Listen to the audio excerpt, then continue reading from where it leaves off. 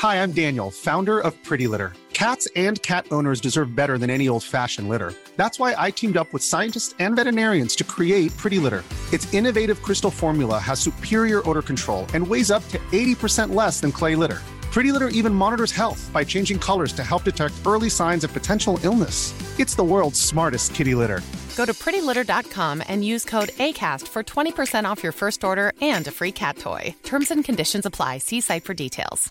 Hey, I'm Ryan Reynolds. Recently, I asked Mint Mobile's legal team if big wireless companies are allowed to raise prices due to inflation. They said yes. And then when I asked if raising prices technically violates those onerous two-year contracts, they said, "What the f*** are you talking about, you insane Hollywood ass?"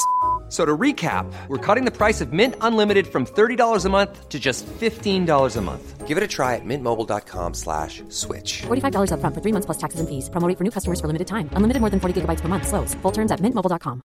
Imagine the softest sheets you've ever felt. Now imagine them getting even softer over time. That's what you'll feel with Boll & Branch's organic cotton sheets. In a recent customer survey, 96% replied that Boll & Branch sheets get softer with every wash. Start getting your best night's sleep in these sheets that get softer and softer for years to come. Try their sheets with a 30-night guarantee. Plus, get 15% off your first order at bollandbranch.com. Code BUTTERY. Exclusions apply. See site for details. Hello! Before we get to the latest episode of Think Inclusive, I want to tell you about another show I think you'll enjoy. We're Amanda and Vicky. We're the hosts of the Inclusive Education Project podcast. It's a podcast about education, inclusivity, and civil rights. You can find it wherever you listen to your podcasts or at Spotify, Apple Music, basically wherever you find your podcasts. Okay, let's get ready for the podcast for inclusionists, Think Inclusive, brought to you by MCIE. From MCIE. How do you create a culture of belonging? That's the question our guest Alida Miranda Wolf answers in her book, Cultures of Belonging, Building Inclusive Organizations That Last. My name is Tim Villegas, and you were listening to the Think Inclusive podcast, presented by MCIE.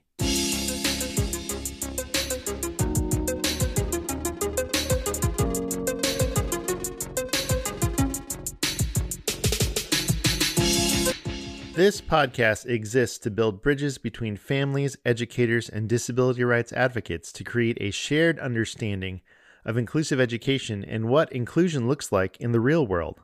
To find out more about who we are and what we do, check us out at thinkinclusive.us or on the socials, Facebook, Instagram, or Twitter. Today on the podcast, I interview Alida Miranda Wolf, the CEO and founder of Ethos, a full-service DEIB transformation firm. You may be asking, I've heard of DEI or diversity, equity, and inclusion, but what does the B stand for? I had the same question. It's belonging. We discuss how educators can create a sense of belonging for their students, as well as how schools can create a culture of belonging for their teachers. I'm so glad you're here. Thanks for listening, subscribing, and rating us on Apple Podcasts or Spotify.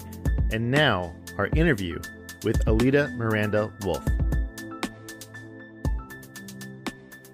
So today on the Think Inclusive podcast, we have Alida Miranda Wolf, who is the CEO and founder of Ethos and author of the forthcoming book, Cultures of Belonging, Building Inclusive Organizations That Last. Alida, thank you for being on the Think Inclusive podcast. Thank you for having me. So I'm excited about getting into our conversation today. I want to talk about your book, Cultures of Belonging, but before we talk about what's in your book, will you introduce yourself to our audience of educators? Absolutely. My name is Alida Miranda Wolf, as you shared already, and I'm the CEO of Ethos. I identify as a white passing Hispanic cisgender woman with an invisible disability. And I always name my identities because they help shape the way that I do my work in diversity, equity, inclusion, and belonging, and also my worldview. I came to this work from a relatively circuitous route. I think you hear that from a lot of practitioners who've been in this space for a little bit longer. And really where it was coming from was a combination of places. So I started my career in higher education, working at the University of Chicago. I worked briefly in nonprofits, specifically in thinking about immigrant and refugee rights. And then I made a hard shift to venture capital, where I was the first woman ever hired full-time. I was one of 27 Latino women working in VC in the country. The number today is 29, and this has been many years. So that gives you a sense of representation. And when I became a director, I was the youngest director in the country. And so on 3 different counts, I was coming from a group that was non-dominant. And my responsibilities were to manage our investors, our Fortune 500 partners, our portfolio company growth, and our community. Other than our community, everything I had to do was essentially trying to exercise power in situations where the folks themselves had significantly more power than I did. And it led to a number of experiences that showed me not only how I could feel a sense of exclusion, but how we were missing out on opportunities when it came to our base of founders who were significantly more diverse than our investors in terms of their communities. So that's where I came to diversity, equity, inclusion, and belonging. And I've been doing it ever since. 4 years ago is when I founded Ethos, and it came from 2 places. So the first was, in addition to working in VC, I was teaching. So I taught classes at the University of Chicago, at Northwestern University, and then at General Assembly. I was really focused on adult learners, but I was also familiar with, through a lot of my own organizing work, what K through 12 looked like, because I was involved in after-school programs, specifically in thinking about arts and STEAM. And at the same time, I was also really confronting my own disabilities, specifically mobility related and chronic illness related. And I wanted to branch out beyond where I was within VC. And I had discovered how much I love teaching, but also our portfolio companies were saying, if you can make the things happen at your VC firm, which is a much harder environment, we think, than ours, you could put DEIB strategies in place for us. And I did, and they worked. And it was kind of a surprise to everybody. It was a surprise to me because I wasn't formally trained yet. I did get my certification from Georgetown in diversity, equity, inclusion. And yet that was still a year away. I was doing a lot of this work, understanding the specific partners I was working with, because it's funny when we see all of these DEIB jobs coming up, and it seems like every company is hiring a director of some kind. At the time, you weren't even working with anyone in that space unless you were a Fortune 500 company. And then you were really thinking about affirmative action, sensitivity training. The evolution has been very fast in terms of this space and what the focus areas were. And so when our startups who were based in the Midwest were looking to emulate the Slacks and the Googles and the Pinterests who were investing in these initiatives, the consultants and the partners they had available to them were working off of a model that was essentially developed in the 80s and didn't really work with a startup environment. And I wanted to solve those problems. And that's ultimately what led to me becoming a founder. So the DEIB, forgive me, but what's the B? So belonging. And it's really important to me to focus on the belonging piece. For many years, I didn't use it, even though technically I've been researching belonging for 10 years, which is how I ended up writing a book called Cultures of Belonging, which is really focused on how to build inclusive organizations that last. The way that I think about belonging is this. Diversity is all about who is in the room, what kind of variety exists in that room of different social identity groups. Inclusion is about how they feel when they're in that room. Do they feel welcomed, supported, seen for who they are? Equity are all of the processes that allow the people in that room to actually feel included. So while diversity and inclusion are outcomes, equity is a process. I find that inclusion isn't enough because it's just the start of a journey. To feel included is not the same as to feel a sense of belonging, which since the 1990s, we know is a basic psychological need. Specifically through the work of Roy Baumeister, we understand that to belong is to matter. And when I look at defining that, especially within an organization, any kind of organization, that means that you feel part of something greater than yourself, that values and respects you, and that you value and respect back. And so what it requires that inclusion doesn't is what I call the 3 R's. One, you have to have relationships, real meaningful relationships. It can't just be, we're all nice to each other, we all say thank you, we're all courteous. You have to feel connected to the people that you work with and feel that you can trust them. That requires resources. You need the time to be able to have those relationships, the energy to be able to invest in them, and you need money. You need money in order to have the time and energy to make sure that you have enough people within an organization, but you also need it to make people feel valued. So if we think about educators, a huge part of teachers feeling a sense of belonging is that they're fairly compensated, because otherwise they'll feel undervalued, right? And then the other piece of that is it has to be reciprocal.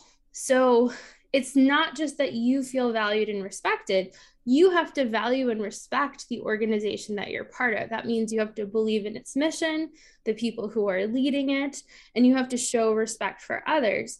I have definitely seen in my time many organizations where employees are treated very well and they don't believe in what the organization is doing. They don't think it's ethical. They don't think it's important. They don't think it has purpose or meaning. And especially for millennials and Gen Z, this is a no-go for them. This is a big reason for attrition. It's why at one of our organizations, which would have been one of our model organizations, because based on our diversity, equity, inclusion, and belonging survey, almost 100% of employees who were relatively diverse in terms of their backgrounds said that they felt included in the organization. And when we looked at the qualitative data, over and over and over again, employees said that they felt terrible working in a company that treated them well and was bad for the world. This was an organization that was actively supporting detention centers, which was something that had been uncovered in the last year. So many people felt they had signed on to a false bill of goods. And they didn't feel a sense of belonging because they did not want to belong to that kind of community where there was that values disalignment. So that's how I think about belonging. Oh, I have so many questions about what you just said. The work that we do at MCIE is a lot about having students, right, creating cultures so that students feel like they belong, right? But what I'm hearing you say is that it is just as important when we're thinking about schools for the teachers and educators to also feel like they belong, and that their values match up with what the organization or system is trying to do. And so how I'm connecting my own personal experience with what you are talking, because I was a special education teacher for 16 years. Part of the reason I left education is because of a misalignment of values. And so I wonder if you're listening to this conversation, I think a lot of our listeners have that misalignment, right? They listen to this podcast because they know, MCIE Think Inclusive, we promote authentic, inclusive education, meaning that no students are educated separately. That's what we want. Our vision is that they're not educated in a school that is 10, 15 miles away, that they're educated in their neighborhood school. They're educated in classrooms where they would naturally be instead of artificially being separated and grouped by disability. So I'm wondering if you have any insights into schools that you've worked with and how to help educators navigate that misalignment of values? So I think the first place I'll start is with an example of a school system that I consulted with probably 3 years ago that was seeing very high attrition rates of social workers and of folks who were specifically addressing the needs of students from non-dominant groups. And these schools, in some ways, were innovative in that they were really focused on bridging socioeconomic divides. So you had students from a variety of different neighborhoods and communities, which we often don't see, especially in Chicago, where our school systems are very segregated and where our school systems are really, really, really hyper focused on serving those who are more affluent. And that's true across the country. It's just that we're the third largest school district in the country. And so it's especially noticeable. And I want to share with you where the attrition of social workers in particular was coming from. In addition to being overworked and being asked to do both their jobs and administrative duties and handle parents, they also weren't listened to when they were escalating real issues about students. So, for example, one of the employees that I talked to in a research interview said her greatest challenge was because this was a school system, she was being moved around from school to school to school throughout the week. So she could never give the time and attention to the students that she was really charged with supporting. And it was creating a sense of inconsistency. She had students who would say, I don't trust you anymore because you weren't here when I needed you. And what she had advocated for was, I need to be at the very least in 2 schools as opposed to 5, because that's how I'll be able to better support students. And the misalignment for her ended up really matching up to other social workers, which was the system overall was focused on, we want to be able to show in our reporting and in our communications to parents that we are supporting the highest number of students who have needs. And the social workers were saying, we want to have the greatest impact, which means our caseload needs to be significantly smaller. And so in that situation, there were a few things happening. For one, during the interviewing process, this philosophy that the school system had was never shared. So as I dug into it, in part, it was because there wasn't a philosophy. And I think that what happens is when we look at these school systems, especially when we're looking at K through 12 schools who are constantly having to be reactive to different factors, especially in the last 2 years, there isn't the time put into not just building a strategy, but sharing it with the teachers and staff who are in the actual school. So when these folks interview, they read a website mission statement, they hear really good things from the folks who are interviewing them, and then they get into the environment and it's totally different. And so there was values misalignment from the beginning, but the values themselves really weren't articulated. And a big part of that is the practices that align to those values aren't articulated. So one of the things we do with schools is we go in and we say, okay, these are your values. What does that mean on a daily, weekly, monthly, quarterly, and annual basis you strive to do and you refrain from doing? And we try to get as concrete as possible. So strive to would be, we strive to keep classroom sizes at 20 or less, which of course not every school will be able to do, but that's the point, that that's how we're designing. And then the other piece is it's really hard to believe in an institution where you feel like you need guidance and don't get it. When you are a teacher, when you are staff in a school, you feel responsible for the lives of so many children. Many people get into the space, especially when we're talking about disability, for example, out of a real place of care. It's called care work and love work for a reason. And then you get there and there are these huge challenges that you've never experienced before.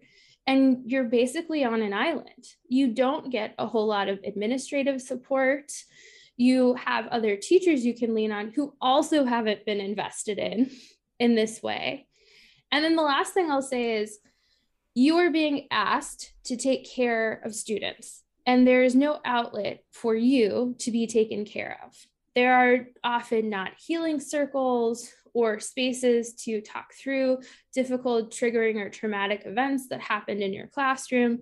I pay attention to this a lot with our teachers who are coming from underrepresented groups who can very strongly identify with their students.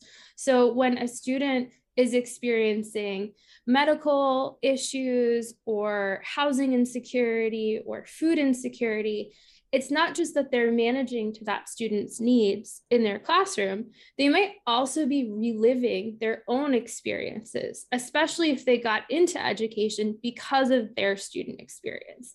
And there isn't a way for them to grapple with it. So I see the way that school systems are built today as being very one-sided. We ask our staff, we ask our teachers to do everything possible for our students, but on their own, without saying, and we will do everything possible for you. And that's certainly not going to lead to respect and value on the part of teachers who can very quickly become jaded, especially if things go wrong, especially if they needed help with a student or several students, didn't receive it, and then those students ended up in worse situations. When I worked in education, one of the things that I did was I worked in physical education in a new program that was focused on blending students who did not have physical disabilities with students who had physical disabilities and mental disabilities. And the idea was a co-teaching approach. Now, it ended up becoming very much like a lot of charitable organizations where there is a lot of sloppy sentimentalism and patronizing in that situation. And the folks leading the program weren't equipped when one of the students unexpectedly had a seizure. And so an ambulance was called in and the parents were called, but that teacher had to check out. And I noticed a difference in that teacher leading that class in the weeks that followed, in that they seemed much more inattentive, distracted. And it was because they felt that they failed in a very real way. But my question to this teacher and my recommendation to the school was, why would you have a teacher alone with this group of folks who have very specific needs, and this teacher has no training in how to address a situation like a seizure? I don't think the teacher failed in that situation. I think the school did. And so that's also going to contribute to a sense of belonging. Yeah, that story seems very, very familiar. Substitute any sort of situation, whether it's medical or behavioral or anything. We do a lot of times expect teachers to, just make it work, without equipping them, without training and stuff like that. In the time we have left, I really want to make sure we talk to teachers and we give them some strategies on if they're in a spot where there's some misalignment, right? I want teachers to stay teachers. I want, even if you're in a tough spot, I think that there's value in you still teaching, pouring into your students. How can teachers create cultures of belonging for themselves, even if they don't feel like they belong in a system where their values are misaligned? So a piece of advice I got from one of my mentors when I was working in BC and feeling very drained energetically, she said, listen, Alita, you're not going to change the culture of the entire firm. You're not in a position to do that, but you do have a team and you can change that culture. So the two people working with you and then the community members that you're working with every day, you can lay that foundation. You can set those values and ways of doing things. And she was right. I could. And it kept me there longer. I would have left much sooner in that space, but I could build out my peer community and the folks who are working with me in such a way that it was aligned to the values that we shared around what we could do. And in this case, it was people first investing, creating opportunities for entrepreneurs who hadn't had entrepreneurs mentor or guide them. So providing resources to them as business leaders and helping demystify the investment process. Those were things that we all believed we could build a culture around, we could do something about. And when all of the teams started to push for it, it did build a coalition within the firm that did change the firm. The pace of change on our immediate team was much faster, but we were able to show results. And also, we underestimate too much the power of a collective or a coalition. And what I mean by that is we see it happening in teacher strikes and unions, which are really valuable tools. I don't ever want to discredit that, but there are situations that you can't strike over. So you need other options. The other thing that I would say is this is not a way to create more work for teachers, but you need a pressure valve. So when we were working with Teach for America, one of the things that we built were affinity groups for underrepresented teachers, especially those who were teaching in schools mostly made of people not like them. So for example, teachers who were based in urban settings who were moved to fully rural communities where maybe their students had never seen someone who looked like them or sounded like them. There's so much pressure in those situations. That is psychologically challenging. And there might be points of connection and you might develop great relationships with your students, but it is absolutely a culture shock. And so being able to create spaces where the rule was, these are not learning spaces. We have learning spaces for you too. These are sharing spaces. These are spaces where you can express what you are experiencing and be validated by others, and where you can develop relationships with others who might be experiencing similar situations and know what you're going through. There's definitely a culture of that informally within schools. We see it all the time. But putting something together formally, whether it is a sharing circle once a month with a group of teachers who maybe are across different schools, so that you feel like you have more anonymity, more confidentiality to express some of the things that are especially hard for you. This is really important. And then I'm going to quote my friend Taylor Elise Morrison. She focuses on self-care and mental wellness, especially in communities of color. And she says that self-care is listening within and responding in the most loving way possible. And I can tell you this. So I am not prescriptive about personality tests. I think that they really just show us what our preferences are at a given moment in time. With that said, I am an ENFJ, also known as a protagonist, which is the most common personality type for teachers.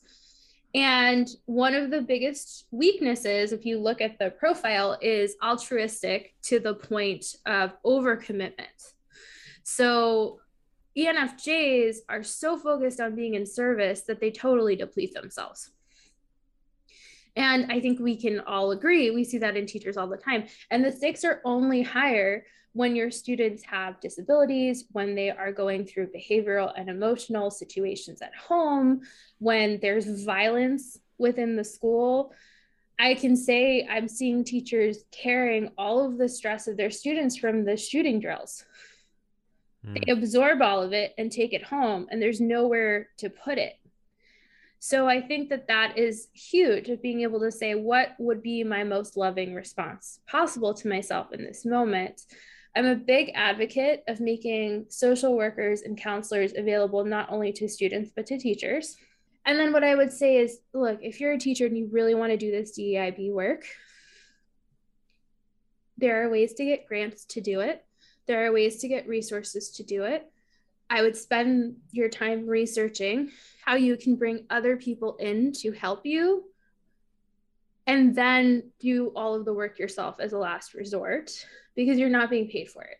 So if you can advocate for getting paid for it, power to you, please do it. I just have seen in schools that is a place of enormous resistance. So whatever you can do, if you want to move these initiatives along, understand and know that it's not your responsibility. And that at any point, if it's burning you out, you can drop it and you're not letting anyone down because you are not carrying this alone. And your schools have a responsibility to this work. Whether you participate in it or not is a much more complicated situation. Alita, I want to plug your book. So we want our listeners to hear this amazing conversation and go out and buy Cultures of Belonging. Where can they find it? Where can they buy the book? Absolutely. So if you go to alitamorandawolf.com, I encourage you to sign up for my newsletter and check out the bonus content section because you can pre-order it at any bookstore. So it's on Amazon, Bookshop, Barnes & Noble, at indie booksellers. It's everywhere, available as an audiobook, an ebook, or as a physical book. You can even go to my publisher's website, HarperCollins Leadership. The reason I'm advocating to going to my website first is because I created 2 freebies that you can only get if you go to my website. So the first is a sample DEIB action plan and template. That tool, I can just tell you right now, we charge $18,000 for at our firm to be able to use to our clients. And if you go to my website, you can get it for free. And then if you pre-order the book and enter in your pre-order code on my website, we'll also give you a decision tree for how to give feedback that eliminates or minimizes bias. And I think this is so important for teachers working with students because bias enters in so many different ways. And if we really want to support our students, we want to make sure that we're being inclusive and productive and generative in our feedback rather than discouraging. Don't hesitate to reach out. It's alitamorandawolf.com. And then if you want to find me on LinkedIn, I am the only person, according to the internet, with my name. So if you put my name in, it's 26 pages of Google search results for me. And if you want to follow me on Twitter, I'm at AlitaMW. Alita Miranda Wolf, thank you so much for being on the Think Inclusive podcast. This conversation was fascinating. I hope everyone has a chance to check out Cultures of Belonging. Thanks for your time. That will do it for this episode of the Think Inclusive podcast. Subscribe to the Think Inclusive podcast via Apple Podcasts, the Anchor app, Spotify, or wherever you listen to podcasts. Have a question or comment? Email us your feedback at podcast@thinkinclusive.us. We love to know that you're listening.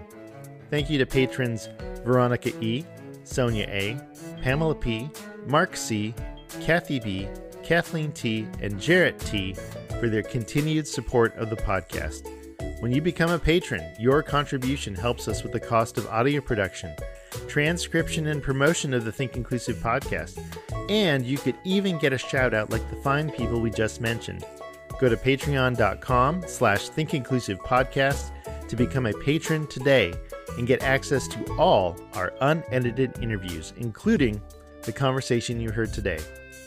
Thank you for helping us equip more people to promote and sustain inclusive education. This podcast is a production of MCIE, where we envision a society where neighborhood schools welcome all learners and create the foundation for inclusive communities. Learn more at mcie.org. We will be back with another Think Inclusive episode in a couple of weeks, and look out for more editions of the Weekly-ish and bonus episodes in the meantime. Thanks for your time and attention. Until next time, remember, inclusion always works.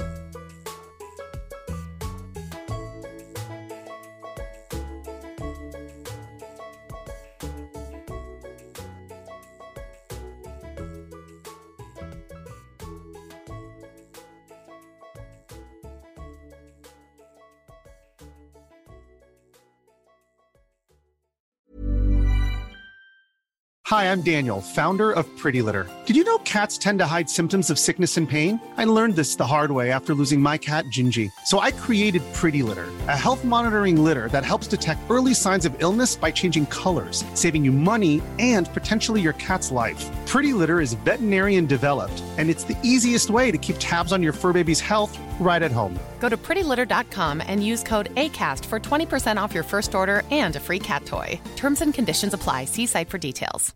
Hey, it's Paige DeSorbo from Giggly Squad. High quality fashion without the price tag. Say hello to Quince. I'm snagging high-end essentials like cozy cashmere sweaters, sleek leather jackets, fine jewelry, and so much more. With Quince being 50 to 80% less than similar brands.